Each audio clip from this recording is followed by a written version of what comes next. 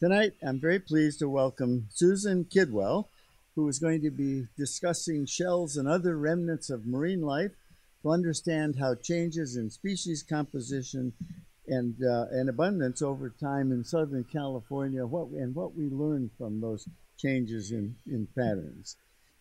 Professor Kidwell is the William Rainey Harper Professor in Geophysical Sciences and in the interdisciplinary graduate program for the Committee on Evolutionary Biology at the University of Chicago. She's taught there since 1985.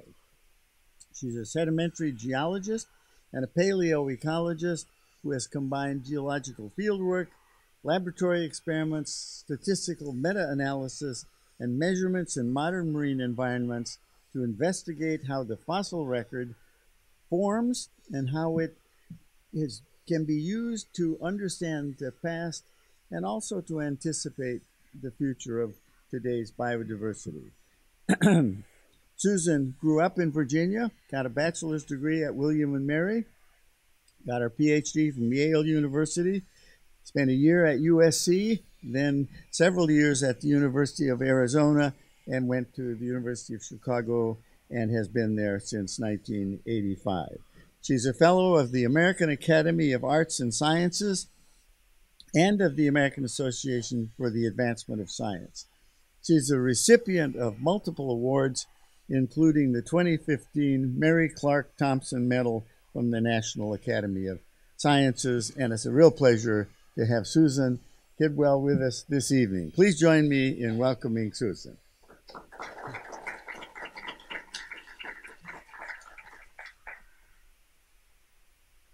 Well, it's a real pleasure to be here. I especially like visiting Southern California, where people sort of know the geography of the project. Do you need to put the slides on? Oh, there they come. Okay. And as Jerry explained, I am a geologist by training. But like a lot of sedimentary geologists, eventually you start working in what we call modern environments, what you've got out there right now. And we did that in order to sort of understand, be able to directly observe some processes, do experiments, and establish sort of rates. And this is what eventually led me to zero in on Southern California as a study system. What I want to talk to you about today is the results of a study that we got started on around in 2005 using this local sort of continental shelf system as a means of sort of testing the ability of dead skeletal material, shells and other debris such as you might pick up with a kid walking along the beach as a record of the recent past to give us a deeper historical perspective on ecological change. So I've got some geology in here. It's not possible to explain this system without, it's a geological sort of analysis of ecologic history, but it's largely sort of front-loaded here. I want to thank my funding sources, not only NSF, but a very important grant from USC's Sea Grant that provided bridging funds to make this possible. Okay, let's see, that didn't work. Am I pointing this the wrong? Okay, okay, great. So, as it says, there are many sort of different kinds of human stresses acting on marine ecosystems, from the direct take of shellfish and finfish and kelp and things like that, to influences that come from runoff from land, such as sort of fertilizers and direct modification, physical modification of habitat by armoring shorelines and dredge and spoil. And of course, these can affect our benthic and our marine sort of communities in many different sort of ways. And so the major challenge for restoration of these systems is really initially, of course, just to figure out has in fact anything in the system changed, which takes historic perspective. If in fact it's changed, what has changed and why? And of course, to guide restoration and what our targets should be, some insight into what was natural and whether or not we can sort of recover that. Now, all of this entails that we get some historic perspective on what's been going on, and there are many ways to approach that. Here in Southern California, you've had some sort of wonderful sort of long-term monitoring of, for example, the Open California Current System by these CalCOFI reports going back, I believe, into sort of the 1950s. We can get some insights in deeper time, but still from direct sort of human observation.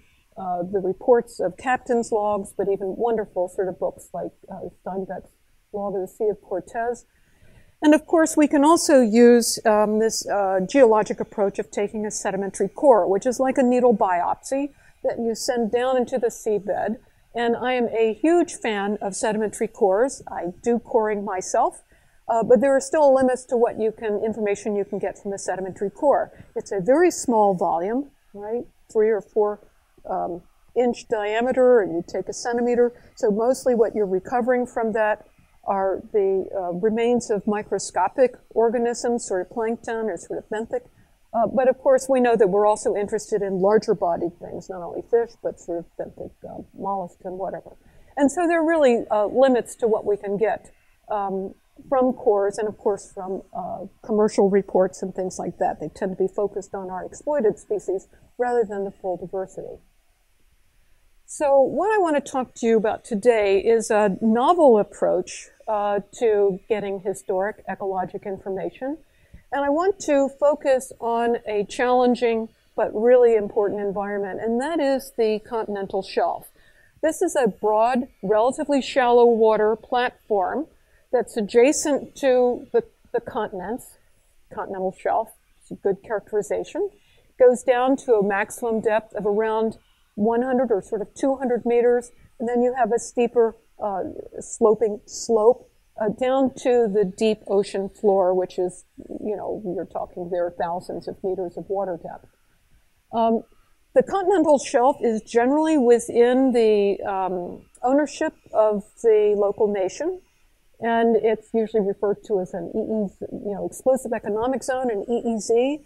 It is where most of our marine biodiversity is located because these waters are shallow. They tend to be fairly productive, both because of the runoff of nutrients from land and from upwelling of deep currents that are brought up along that sort of slope.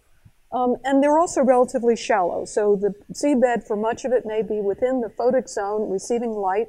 And so this is the kind of water depth where coral reefs form.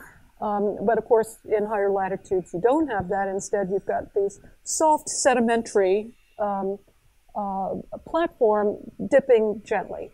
Now, these are also extremely interesting. They're very important to sort of humans, but they're, of course, also very subject to human stressors, both from exploitation of those fish and shellfish. This is where most of our oil exploration and extraction occurs. And, of course, this is the first sort of marine waters to receive pollutants running off from urban areas such as here. And each of those red dots, in fact, is the pipe opening of an ocean outfall from one of the major publicly operated treatment works here just in your LA Orange County view, which for this group, I don't need to say where that is. Okay, now, even though Southern California, that continental shelf, this Southern California bight, is one of the best known and most studied continental shelves in the entire world, nonetheless, most of what we know about the bottom communities on that shelf has been learned since the passage of the Clean Water Act in 1972. And that was the federal act that required that publicly operated treatment works, as well as others, had to monitor the ocean environment to determine the spatial extent of impact of wastewater and to establish sort of reference areas. And so this has been going on. This is LA County Sanitation District's research vessel that they go out taking bottom samples. They sample the seabed, and in fact, they use the condition of the sediments, the appearance, the grain size, and the color of the sediment, and then the species composition of the organisms living in the seabed. That is one of their best indicators of the ecologic health and well-being of the the ecosystem and the overlying water itself, in addition, of course, to microbial studies of the water column. So what I'm proposing here is using, instead of very laborious and scientifically limited sedimentary cores, that we simply use all the dead skeletal material that accumulates in the seabed as a record of recent ecological sort of time.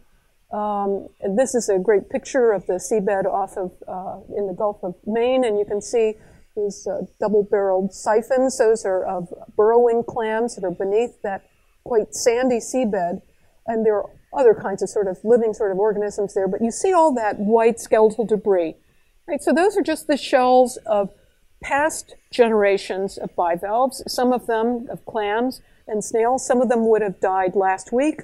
Some of them may have died sometime in the past, but they are past, right? So they are a record of the past, and we can compare their composition with that of the living community around them. Now, this is probably the most important slide in the whole talk, and after you get this, you can go to sleep. This is my metaphor for dead skeletal material. It's what we call time averaged, okay, in the teenager's bedroom floor, right? The kid comes home, strips off the t-shirt, goes on the floor, blah, blah. The next day does the same thing, kicks off the shoe. Later in the week, right, the new puppy comes in, maybe walks off with a shoe. Younger sister comes in, drops a toy, okay? But at the end of the week, you can go in there and sweep all of that material together, and you get a time average, or more appropriately, a time-summed picture of what went on, right? Now, that is going to include a signal of some rare events. For example, a collared shirt from dinner with grandparents. You're going to have a sense of athletics and things that happened outside that room. Okay, you get the idea. It's a fundamentally different kind of picture than a snapshot of the kid running out of the kitchen door late for school, okay? That snapshot has very high temporal acuity, very high sharpness, but it is a single instant of time, as opposed to a time-averaged accumulation that is temporally coarser, but is different kind of information, but arguably, for some purposes, more valuable. So the time exposure can still be useful if it's not too coarse and not too biased by loss and what we call between habitat transport, okay, of material. So this is what a lot of my work has been and what brought me out to Southern California. It's determining the time frame of time averaging in naturally occurring assemblages of dead shells, and also the extent to which postmortem processes have biased input because of perhaps selective removal of really thin-shelled species or small-bodied or that sort of thing, right? And the fact that different species have different lifespans and thus rates at which a population turns over and contributes its shells to the seabed. So fundamentally, as a geologist, I'm interested in the recycling of calcium carbonate and its longer-term sequestration. But this was a great place to come study, and I love this shot. Adam Tomasevich, my long-term collaborator, he was a postdoc at the very beginning, and Ron Velarde, one of our biologists. They came out here and started interacting and cooperating with the wastewater agencies because, of course, they had been required to sample. And they gave us access to these time series of which species had been living where and in what abundance ever since the 1970s.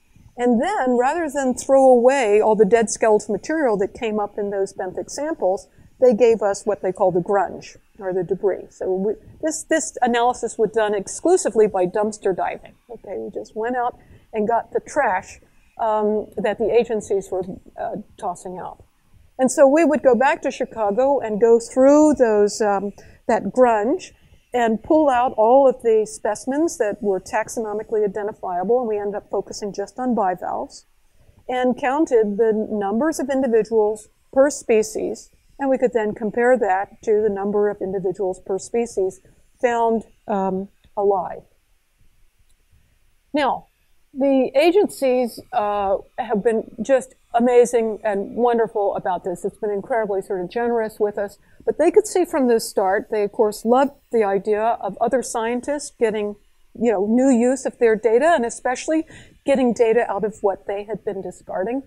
And they also, though, saw the potential to maybe learn what the pre-urban and certainly the pre-1970s seabed was actually like.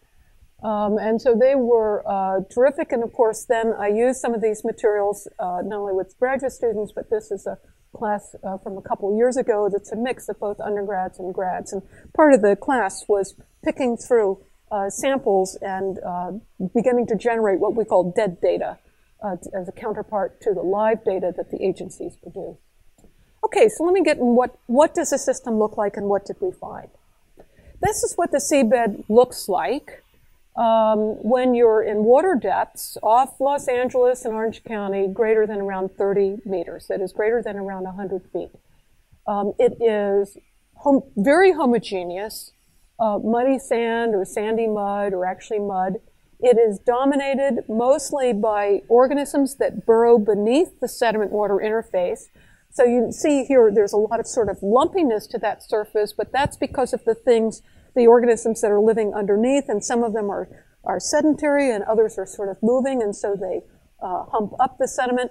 You notice that there are a few organisms that live on the sediment-water interface, but they're mobile organisms such as these brittle stars. Okay, and that's a typical in the gobs and gobs of worms, of course. Now, when we look at the death assemblage, that is the dead shell material that we sieve out of that same sample, and they use like a 1 millimeter sieve, we find that present in the dead shell assemblage are the same species present in the living, okay, and that there's high fidelity of the dead to the living. And this has been powerful, and I've found this in global meta-analyses that death assemblages, despite all of our concerns that we may have about post-mortem transport by storms and whatever, there's very, very little of that. Fundamentally, things accumulate in the sediment in which they lived within or sort of on top of. However, a remarkably large number of these dead shell assemblages also included the shells of species that have never, in the 50-some years of benthic sampling, been sampled alive. And those were really interesting things. They were a whole bunch of filter-feeding organisms that live that is on top of the sediment itself. They are epifauna, and specifically including a lot that actually would attach to the seabed and had zero tolerance for the soft mud in which they were found embedded as dead shells. These were things like pterobrachyid brachiopods, which every Paleozoic paleontologist adores. These were the clams of the Paleozoic. They're very unusual today. Two different kinds of large-bodied scallops, calcareous worm tubes, barnacles, various erect calcifying bryozoans, or these moss animals.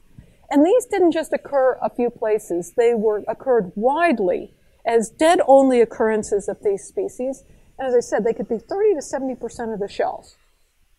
And so we were like, what is with this? Oops. And our first guess was that, well, these things, this entire community of epifauna sort of filter feeders, never sampled alive and made absolutely no sense for the mud, that they must be relics from when sea level was lower and just rising, which is commonly characterized by what we call sediment starvation. When sea level is first beginning to rise, very little sediment usually comes out to the shell. And you commonly will have sort of shell gravelly conditions that would have favored these organisms. So we started looking at this. We went in, and to determine how old these shells were, we used a geologic method of age dating known as amino acid rasposation. It is calibrated using radiocarbon that everyone is familiar with. And so what we went in, we went and took about age dated around 100 specimens of this brachiopod, this laqueous articulate brachiopod. This is a living one attached by a little pedicle to a piece of rock. And this plot shows you the number of specimens that we found that dated from this increment, from the most recent 100 years, how many from before. And what you see from this frequency distribution is that we had some dead aqueous brachiopod shells that were as old as sort of 9,000 years or so. That is, some of them dated, they were living and died out there from when that part of the seabed was first inundated during when the ice ages, when polar ice melted and sea level globally began to rise. And clearly the brachiopods were living and dying out there on all those subsequent millennia up to the present day. Now, this is very typical that we find most of the shells are relatively young, and that's because the old ones have mostly been destroyed. But when we zero in and look more closely now at just the age frequency distribution of brachiopod shells from the last 1,000 years, we see that, in fact, they were most recently abundant in the, almost sort of 200 years ago, around in the mid-1800s AD. And then, in fact, we have no shells that died more recently than 1910 AD. And so we were completely taken aback by this. We thought that they'd all probably died out 5,000 years ago or so. So we couldn't imagine they were sort of extending up to the present. But if they did that, then why did they then die out? Now, we think that this absence, this dead-only occurrence, isn't simply because biologists haven't made enough effort to find them living. Every single dot in this map of Southern California is a sampling site from an agency or a bite-wide synoptic survey. But you'll see that only a subset, only these with the white sort of circles, we've got some jittering problems over here, are live occurrences of lakeweus. And yet we have sort of abundant sort of dead occurrences of their shells, occurrences of their sort of dead shells. So there's been no shortage of sort of effort to find these. It's simply that they now only live in a few places right at the shelf slope break, the outer edge of the shelf where there's still some rocks, and around the Catalina Island. And the same thing is true of the scallops. Now, unfortunately, the colors are reversed here. The black are the live occurrences of scallops of this Chlamys histata. Again, found only over here on Catalina Island, but abundantly as dead shells along sort of the mainland shelf. And the same thing for the second, more southern species. A few live occurrences, but only on sort of the deeper part of the mainland shelf. So we think that what was, as a result, what was going on is that, in fact, these things had been living out there, but have truly gone recently locally extinct. And we think the same is true for all of these other groups that we find occurring only as dead organisms. Okay, now this is the last of the geology slides, but I have to show you because this was a real tour de force of modeling by Adam. What this is showing you, and I'm going to show you other plots that are oriented the same way.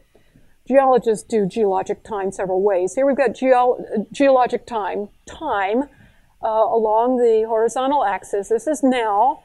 This is 2000 AD. This is 1492, Columbus, and all that. Okay, so these are calendar sort of years. And down here, and what this is showing here is in gray. This is the actual frequency. This is the abundance of shells in each of these age categories. Okay, and and what is shown in black is our reconstruction of the original density of living brachiopods on the seabed to produce this observed frequency in the death assemblage. And the difference between these two, what we've basically done is we have restored all the shells that have been lost to postmortem wear and tear in the millennia since the present day.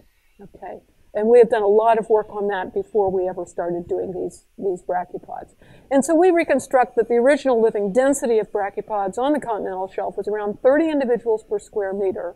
And it was fairly constant at that level up until the early 1800s, when those populations went into decline to now only find the last living brachiopod died in around 1910.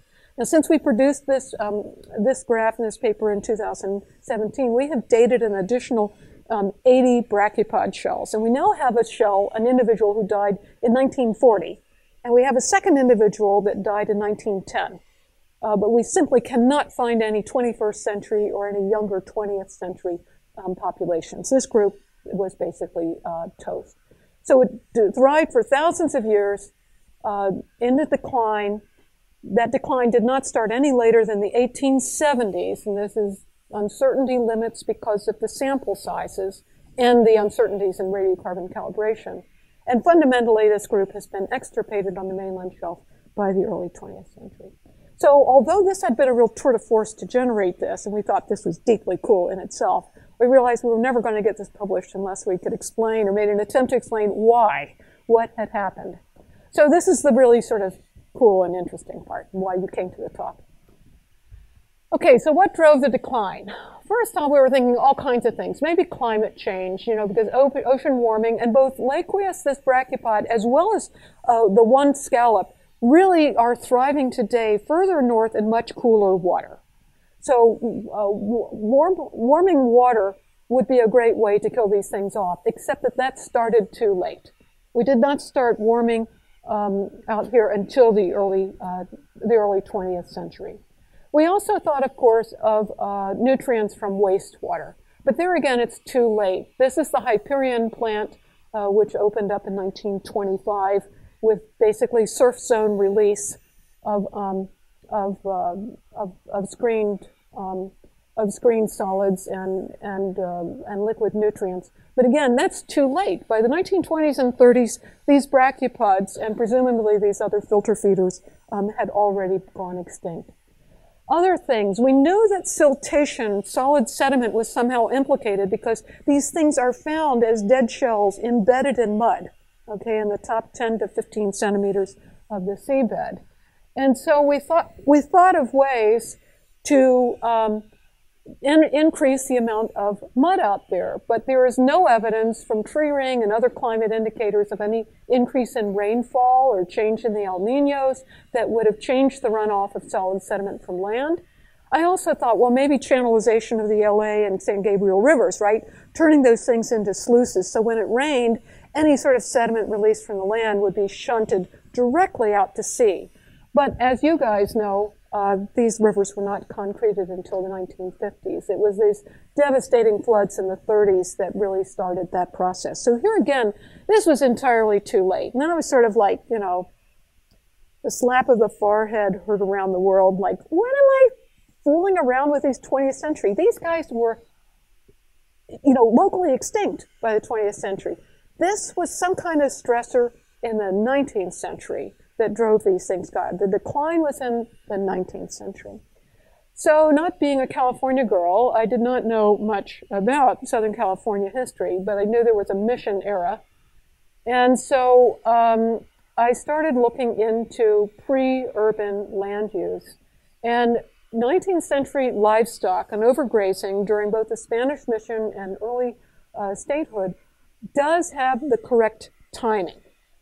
Now, in fact, it's the only sort of human stressor out there at that time that I could figure out, particularly one that would influence solid sediment runoff.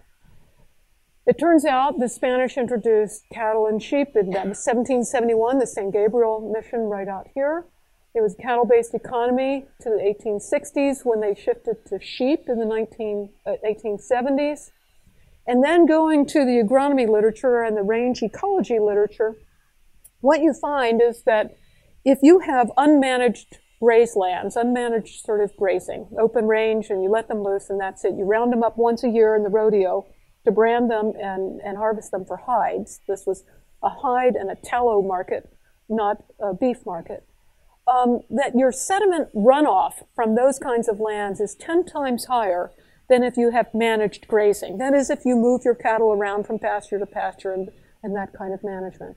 Versus zero sediment yield from prairie. That is, when it rains on a prairie and the water that runs off, it's clear. It is not carrying any sediment.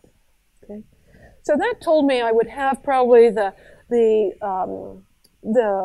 some purchase on getting sediment supply off of this thing. So I decided, though, in order to really do this and to get any attention, I was going to have to quantify the number of cattle and the magnitude of this sediment runoff. And so here is a plot I never thought I'd see, much less produce. This is a quantitative plot, a quantitative history of cows in Los Angeles, decade by decade, from 1771 to today. And how I did this, first off, this is a log plot. That's 10 cows, 100 cows, 1,000 cows, 10,000 cows, okay? And that is going straight up. That is a logarithmic, that is a straight astronomical rate. I used two sources of data. I looked at a lot of stuff, but I decided the mission data, these were sort of reports, and Bancroft's 7-volume History of California sort of summarizes them by decades. That's how I used it. Used the mission data up to the 1832 secularization. There were very little sort of reliable data during the Mexican era, and then 1850 was the first of the U.S. agricultural censuses. So I used exclusively U.S. Census data then for the rest of it. So only two data sources, and with this gap in here. And this is a conservative sort of plotting of the number of cattle in blue, horse way underestimated. No one was keeping track of horses and sheep. And in black is the summary number, and that is what is known as animal units, not astronomical units, although these are astronomical numbers of animals, but animal units, which is something that U.S. North American range. A cow is 1, a horse is 1, a sheep and goat is 0.2. Okay, so I've discounted my sheep numbers and gotten these numbers. Now these are very conservative numbers actually, although I took data from San Fernando and the San Gabriel missions, and then also from the Spanish land grant, Crown grant ranchos during the mission data, because those were independent sort of operations. Now, in that literature, I found a key piece of information, and that is that in 1850, the carrying capacity, it basically took 10 acres to support 1 cow. So that meant that in a 1 million acre sort of watershed, the carrying capacity would have been 100,000 animals. And so what I did was sort of then compare at what point did this number of this conservative estimate of the number of livestock out there reach sort of carrying capacity. And we probably reached, in fact, carrying capacity at least by 1830. And people were observing only low-value annual grasses by the 1820s. And the mission padres were having the neophytes go out and cull feral horses by 1805 because they were out competing the cattle, right? Because the horses were just let loose too, right? And so these rates of rise are like, microbes on an agar little Petri dish. I mean, this is just completely unconstrained growth. So probably we started yielding sort of mud out to the continental shelf, probably in the very early part of the 1800s. Now, this is a plot of, and there should be a tractor over here. This is the number of acres of land that were devoted to agriculture, to cultivated sort of crops. And that all started fundamentally with statehood in 1850 with sort of changes in the trespass laws. And you had a 1-to-1 conversion. Notice that by 1900, basically all 1 million available acres in the coastal plain watershed were now devoted to crops. We still had cows, but they were now sort of corralled and managed. And of course, we had dairy cows, and there was a small hog processing, okay. Anyway, with the yields, now you can go and then sort of generate how many tons of sediment per acre under these different land uses. And what I figured out was basically you had a peak of around 9 megatons, that is 9 million tons of solid sediment per year was coming off of the land, off the watershed into the adjacent continental shelf from your time of sort of peak cows from the mid-1800s all the way up probably well into the 20th century. Because remember that soil conservation efforts, contour plowing and all of that didn't get started until the 30s and the 40s. Okay, so this was agriculture. It was intense agriculture, but it was without soil conservation. Okay, and then down below is just showing you our brachiopod story. Okay, so I think what happened, this is what we think, that the cows did it, basically, helped then by cultivation without soil conservation. We had 100 years of mud going in. We don't see this as something sort of catastrophic, right? This was death by a 1,000 sort of cuts. Anytime there was a big storm, now instead of having clear water run off the land, we were having this sediment-charged water. I think there may have been a bit of a perfect storm, though, going on in Southern California, because as you guys know, this is semi-arid. And so nothing happens, and then it rains, and it's a real gully washer. So that also promotes very high sort of yield. And we have another thing going on here in Southern California, as in some other arid areas, and that is that when the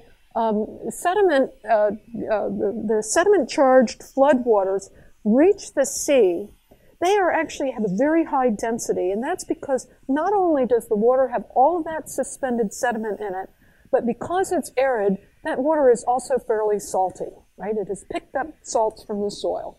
And so as a result, when it hits the sea, rather than extending out as a freshwater plume across the surface of the ocean, as it would in the Pacific Northwest, and then having that sediment sort of, right, settle out and diffusely down to the seabed, instead, in Southern California and also along the Red Sea, another study area of mine, this sediment comes out and it basically goes right along the seabed, right? It goes down right where it hurts that benthic community. Now, it would deposit only a centimeter or so of sediment, which is actually a lot, but it's far too much sort of turbidity for these filter-feeding organisms, particularly the ones like the brachiopods, that are permanently attached to the seabed. They cannot readjust themselves upward to the new, higher sort of seafloor level. And so if you sort of visualize this process now going on for 100 years, and operating and hitting a suite of organisms least capable of adjusting themselves. All of these are slow-living, low-fecundity organisms. It's maybe no wonder that they went extinct. And I was just looking up, how those 9 megatons compare with other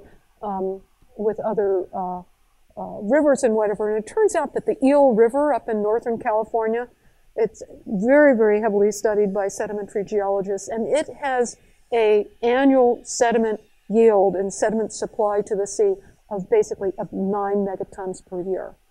And so it's well studied, and there the continental shelf adjacent to the Eel River is famously muddy.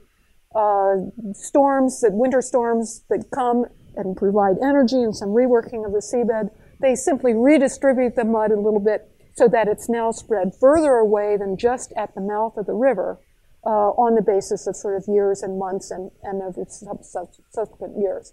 Okay? So I think we've got a reasonable sort of mechanism, but it is made worse by these arid, semi-arid conditions down here because of these hyperpycnal, bottom-flowing floodwaters rather than diffuse surface freshwater plumes. Okay. So to wrap up, what do we know? What do the dead say about where things stand? What have we learned about what the seabed actually looked like and where we stand in recovery and what's next?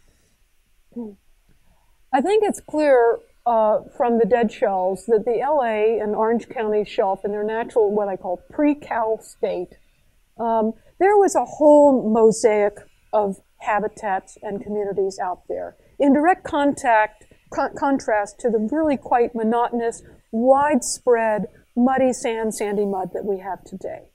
The middle shelf was a mosaic and had at least 3 different kinds of communities living just on shell gravel. One of them were these brachiopods, and this is shown here from some bottom remote-operated video images that the USGS has taken on the Catalina Island shelf.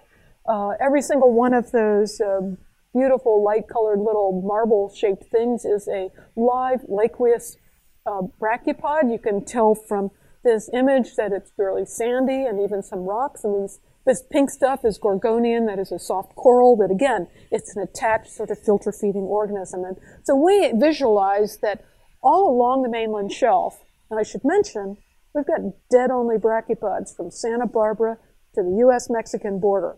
Everywhere where the agencies and SCWRP coordinated bite surveys have samples, we have dead-only brachiopods and dead-only scallops. So this is a huge area. But we think it was had a whole sort of diversity of other organisms. Here's some other, I can't resist, I know you're not Paleozoic paleontologists, but who can resist pictures of brachiopods, living brachiopods on the seabed? We have them in little clumps. We got excited. Oh, then we start carpets of these flowering things. You know, it's just insane, but you can see how coarse-grained the sediment is. The Catalina Shelf is still quite sandy and gravelly. We, in addition to those brachiopod communities, we also had two different kinds of scallop communities. Both of these were distributed. They occurred in shallower water than the brachiopods. These were in waters only 30 to 100 meters depth. The brachiopods were deeper. This is an image just of, you know, a swimming scallop on some shell gravelly bottom from over in northern Europe. But it gives you an idea of what the seabed would have looked like. Okay, we also find in shallower water parts of our cores, our longer cores, that there were really abundant clumps of these mussels. These are horse mussels, Modiolus. This is an example. We don't have any pictures from here in California. This is from the Shetland Islands.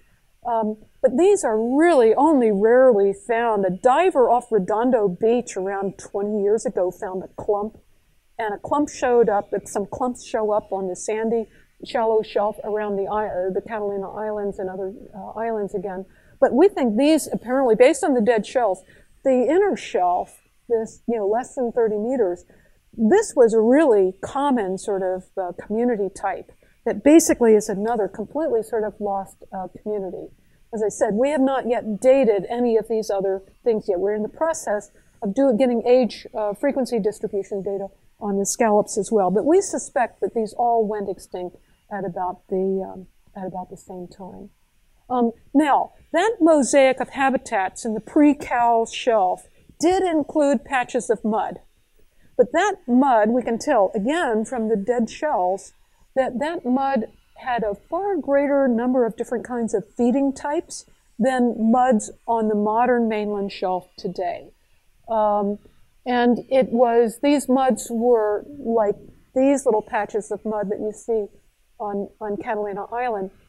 You can look at it and see it's not fluffy, right? It's fine-grained, but it doesn't have that fluffy look to the surface that the mainland shelf has.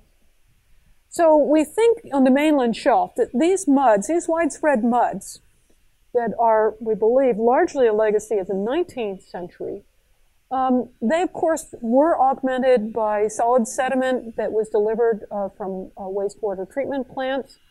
The muds on the mainland shelf today are much healthier than they were in 1970, right? The biologists themselves know that. We have higher diversity. We have a greater variety of bivalve feeding groups. However, and the sediments now, they're greenish or brownish instead of black, another good indicator that the seabed is much healthier than it was in the 1970s. However, again, from our dead shell assemblages, we know that these muds, although healthier than 1970, are still not recovered to pre-urban. We know, for example, that right now, there are only 1 to 2% of all bivalve individuals are what we call obligate deposit feeders, such as this Nuculana, whereas in the pre-Cal patches of mud, that trophic group, that feeding group, would have constituted 15 or 20%. So we can give the biologists, the wastewater biologists, a target. We can confirm, yes, it is much better than it had been, but it is not, in fact, yet where you would want it if it were modern. And in fact, they will have reached that point when they have something more like 10 times the number of obligate deposit feeders. A bit nerdy sounding, but, you know, we're talking about clams. This is really pretty cool. Clams are most of your biomass. So standing back and thinking of an ecologist, This mud has completely transformed the mainland shelf. We have less habitat complexity, and for the biologists here, less beta diversity. We have less complete and effective filtering of the seawater because we don't have as many filter-feeding organisms there.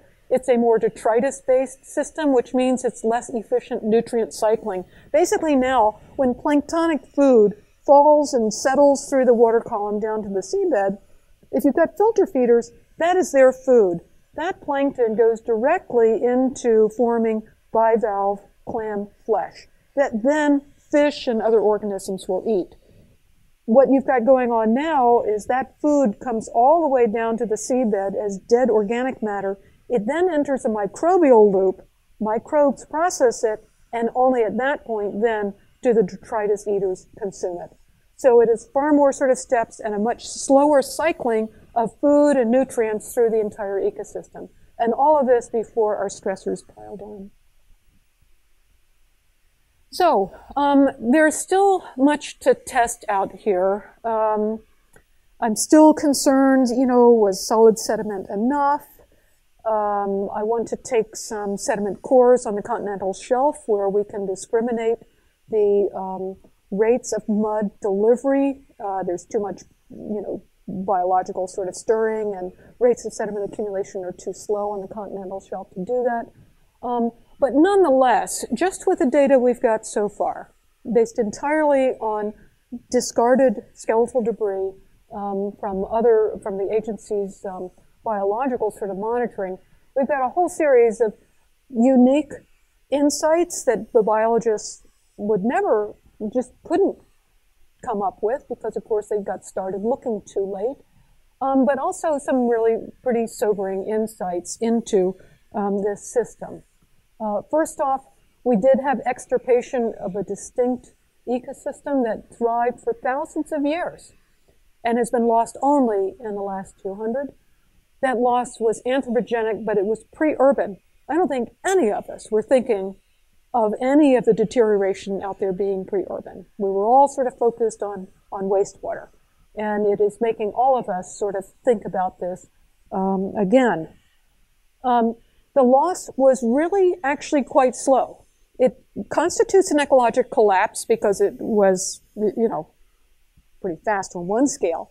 But would we have actually recognized that? If something like that were going on today, would we notice it? It would have been so incremental, right? This would have been longer than the career of any dedicated biologist, right? So it would have to be one biologist handing down to another generation of scientists and then noting it. And so that is itself very sobering. And it also was initiated by solid sediment. This is the first detection of solid sediment as a human stressor on the open shelf. We are not talking about coastal estuaries. We're not talking about lakes. We're not talking about lagoons. We're talking about the open continental shelf, 400-kilometer long stretch of open continental shelf. So a huge area impacted. And this is a stressor that wasn't even on our radar. So that's all kind of depressing. But then finally, we are also finding that this recovery from the wastewater impacts is nearly complete. We think that mud, that 19th century legacy mud, is probably there to stay, right? No one's going to go out there with a leaf blower. There's too much, and move it away. And Adam Tomasevich, my collaborator on this, is more sanguine than I am. I mean, we think if any area were to come back, it would probably be the Orange County shelf, which is still quite sandy. But that is fundamentally sort of the new normal. But it does clearly put a premium on protecting those still sandy island shelves, where this fauna, otherwise entirely lost to the mainland, still survives. So thank you for your attention on this, but I wanted to have a slide, and gratitude is the only term that would work. The extraordinary sort of generosity and engagement of the agencies, including LA Public Library. I wrote to them to see if someone else had produced a COWS over time history of LA.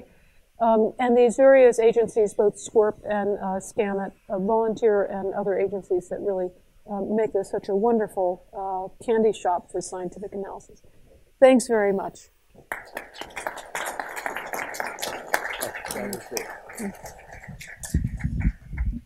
Thank you, Sue, for a great story, and I think it's a wonderful example of the kind of detective work a scientist has to do to unravel some of these stories in collaboration with other scientists, and also looking at data sets one would normally not think about. And I'm very pleased that you discovered that the culprit is the cow. Yes. This has had some great subtitles like Killer Cow and Apocalypse Cow, and my favorite librarian at the LA Public who said, Cowabunga. Like, perfect. That's an amazing detective story, tying it back to those romantic Californio days of the cattle culture. Most of us are aware that the cattle on land changed the vegetation forever on land, but who would have thunk that it created a whole problem on the shallow shelves just from runoff? Yeah. That's an amazing detective story. It was, when I first thought of cows, I went to my guru at LA County Sanitation, Don Cadian, who's a wonderful resource for the entire region, and I said, Don, Adam and I have these dead brachiopods. He says, oh no, I know there are those dead shells there. And I said, yeah, but we've dated them and we found they only really disappeared in the last 200 years. I can't figure anything except maybe cows. Could have been cows. He says, Sue. There were huge, insane numbers of cows. And so Don was very supportive, sort of like, go for it. So I just went back to Chicago and spent 5 weeks in the library learning everything about LA cow history. And California still has 5 million beef cattle, and more than that number of dairy cattle, and they still take a toll on the environment. Less on the ocean, and the amount of water they drink is enormous. Yeah. Much of your research is predicated on age dating the shells. Mm-hmm. And could you tell us how you go about dating a shell? Yes. Yeah, well, how we used to do it was simply by radiocarbon, right? And the shell is mineral. These shells are either aragonite or calcite. Both of those, it's calcium carbonate, so it's CaCO3. So you date the carbon that is in through the shell. Now, the problem or the challenge with radiocarbon is that you can't use it effectively on very young material, and that's because of two things going on. One is the bomb effect. When the above ground sort of nuclear testing, it produced and put a lot of carbon-14 into the atmosphere. And so that, of course, gets taken into the body. And so all we can say is this is a post-bomb, meaning it is younger than 1950. The other complication to radiocarbon in recent time is what's known as the Zeus effect, and that is the burning of coal and other fossil fuels. So what that does, it produces and it puts a lot of old, that is carbon-13 and carbon-12, carbon-14 dead, carbon up into the atmosphere. And so that dilutes the carbon-14. So what we use is called amino acid racemization. And how that works, amino acids are things like, glutamine, and there's like 23 of them, right? That's what your proteins are made of. And these are complicated molecules, but the cool thing is here on Earth, all amino acids have a left-handed form. And it's one of the arguments that life originated, or what we have today, at a single origination. Okay. Now, what happens post-mortem? After an organism dies, is that spontaneously a given molecule, a given amino acid, will racemize, that it will flip to the right-handed form. Now, randomly, that right may flip back. So over time, you start from 100% left-handed molecules of a given amino acid, and it becomes eventually 50-50. Now, every single amino acid racemizes, that it equilibrates to 50-50 at a different rate. So what we do is we send our shells, our prepared shells, to northern Arizona. My colleague Daryl Kaufman, who runs an amino acid racemization lab in northern Arizona, And he determines the right-left ratio of a whole series of amino acids, some of them fast racemizing and some of them slow. The fast ones give us a purchase on time in the first, most recent few decades or centuries, and the ones that take a long time to equilibrate give us a yardstick for older material. It's calibrated using radiocarbon, but we're not using radiocarbon to date these really young shells. Now, the beauty of amino acid racemization, and this is the big beauty above radiocarbon, is that the resolving power of amino acid racemization dating is decadal, meaning that when we get information from Daryl, we find out if that shell died in 1920 or 1930. That is a real wow, as opposed to radiocarbon, which has a plus minus of at least 250 years. And of course, for really young stuff, all we know is it's post-bomb, sometime since 1950. So see, we just couldn't resolve this if we only had radiocarbon. So the development and refinement of amino acid racemization dating, it still has limits. For example, it works best with our situation where these are shells from the bottom of the sea. If you tried to date like land snails on land because of thermal, temperature variation through the day and the season, that will, mess up your racemization rates.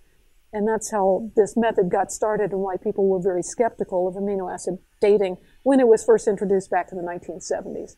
But since then, there's been a lot further work on it. And so it's immensely powerful. It's gotten more expensive per shell, but radiocarbon has gotten cheaper per shell. So we're finding our way to continuing. But the other reason we can get this information is that we do date large samples. Okay, so that information reconstructing the density of living brachiopods per square meter was based on dating, 200 and some shells, individual shells. So we have a question in the back.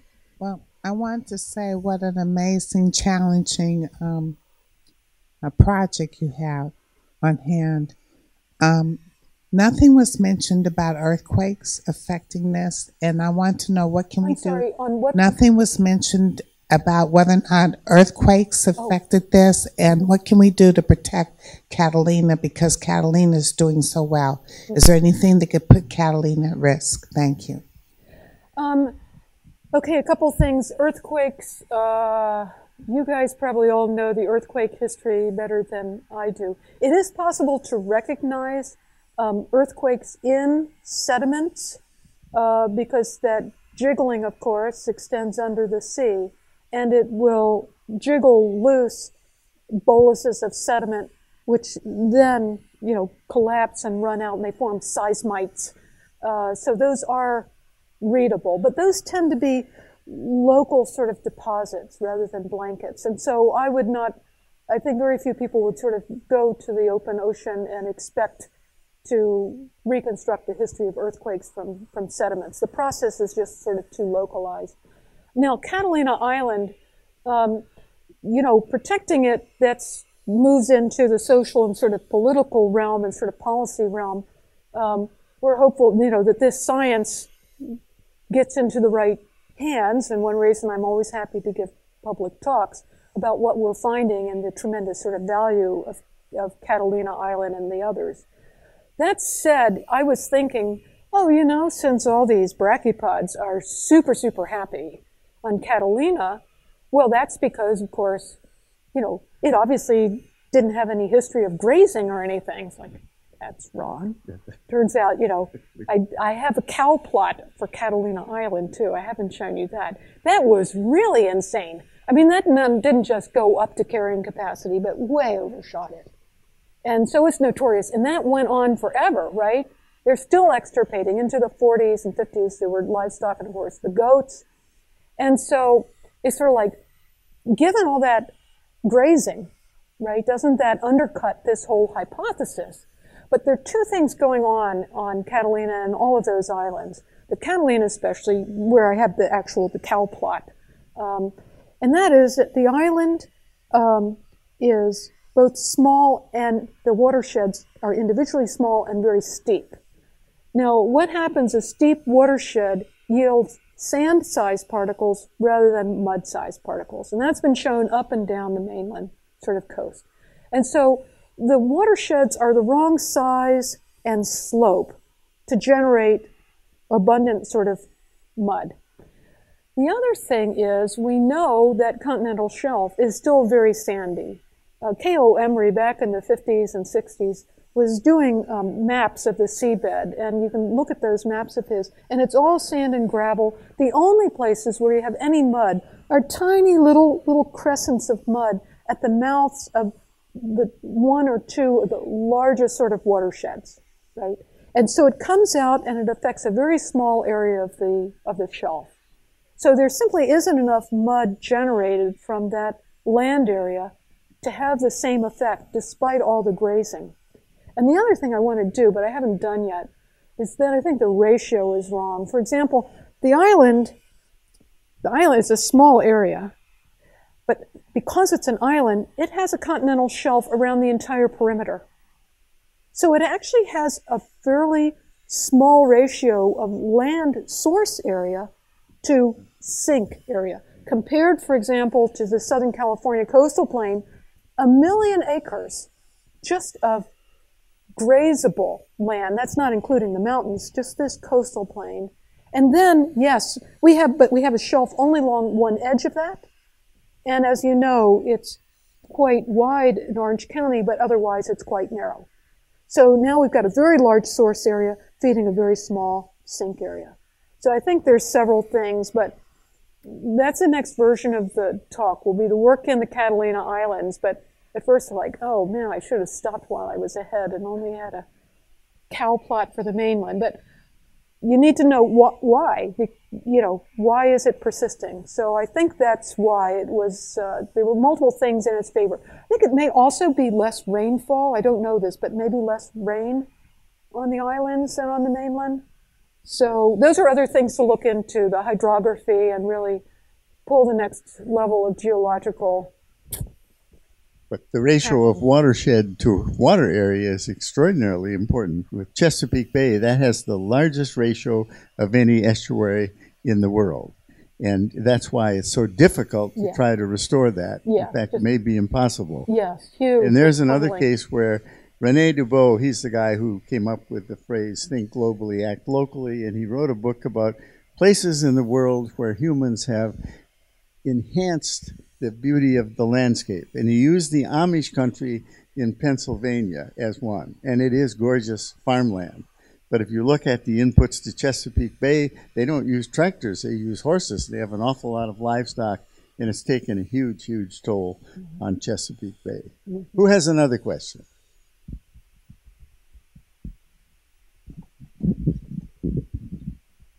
So I know you're not very sanguine about our shelf ever returning to the pre-urban conditions, but presumably there's not very much sediment input now from land. Correct. So are there processes that would slowly erode away this mud or remove it? Yeah, you raise a good point. The rate of sediment yield from this urbanized and concreted landscape is now almost nil. It might as well be prairie again but of course, from that paved, residential, industrial, and whatever, we're getting more runoff, of course, of organic pollutants and petrochemicals and metals and all that kind of stuff. So those are going to interfere with recovery. Those pollutants, the warming that's going on is going to interfere with recovering what it used to look like. It's going to look like a warmer version of the past at the very least. But the 20th century and ongoing sort of 21st century decline in sediment supply is good. And what we'd have to wait for, though, is prolonged, storm reworking of this. Now, the storms, of course, there's something known as storm wave base, right? And that's the water depth of the seabed that feels the effect of storm-sized waves, and that those storms have sufficient energy and orbital velocities to set that mud in motion. But the thing is, we've got, for example, in the PV shelf, they've got something like 60 centimeters of mud. Now, that's because that's at the pipe opening of the outfall, right? Now that declines. But where we're mostly sort of getting these samples, still a Van Veen sample, which is what the agencies use, it goes down around 15 centimeters, and that's mud. And when I was out there in 2012 on my own cruise with box cores, we've got mud down 50 centimeters. So that is a lot of mud to dig down into. And so regular storms are just not going to have the energy. Because frankly, and this is why Adam and I as geologists, why we thought these brachiopods had probably gone extinct several thousand years ago. Because what happens when sea level begins to rise, here's the shelf, and sea level is low. It's out here at the shelf slope break 20,000 years ago. And what happens, it begins to rise, and then it rises at really a very rapid rate, okay? And then it slows. It's like the tide. The tide is at zero velocity when it's low, and then it accelerates to some peak rate, and then it stops again when it gets to max high tide. So you have an acceleration and deceleration. What happens during that accelerating phase of the rising limb, sea level rise, sediment tends to be trapped up in coastal sort of sinks. And once the rate of rise begins to slow, and certainly once it reaches a still stand, which it's been at for 6,000 years here, then what happens is sediment typically then does come back and enter and fine sediment begins to build back out across the shelf. And so Adam and I thought, as geologists, that the mud on the mainland shelf was a product of sea level being at still stand and having been there for 6,000 years. And we were fundamentally looking at those muds were high stand deposits. And that this shelly, all this, brachiopod, that was a transgressive lag if you're a geologist, okay? And so that's why we were so surprised that the brachiopods and all of that shell gravel fauna lasted so long, because what that also means is that the sediment supply had still not yet resumed to the Southern California shelf. So even as geologists, we've gotten new insights into this whole dynamics of sediment supply and sea level rise. But that contributes to our thinking that that mud is not going anywhere unless people get out there and somehow engineer it away. Because mud should be accumulating there. We've got plenty of water depth, we've got plenty of accommodation, and the mud was brought down. It was accelerated because of the corals, but it was sooner or later going to come out there and turn that shelf back into a muddy condition. But it just did it way before, apparently, naturally, it would have. So that's why I'm not expecting much. Adam is thinking OC will see it because it's less muddy than the others to begin with. Before we thank Sue for a wonderful, wonderful talk, our next lecture is a panel discussion, May 16th, and it's the story behind the creation of our Pacific Visions Wing. So it started with what the scientific stories are that we wanted to tell. Peter Kariva from UCLA was involved in many of those. He will be on the panel. And the next thing was, how do you translate what's science speak? You've done it very well.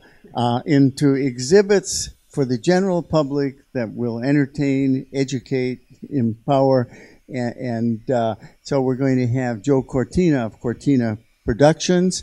And then the question is, what kind of a building do you design to put all this in? And we will have an architect from EHDD and they are the architects for both the original building and the new wing.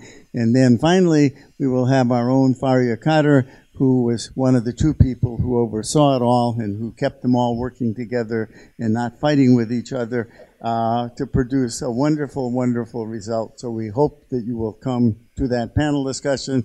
But Susan, thank you for a wonderful, very good, outstanding lecture. Total pleasure. Thank you, guys.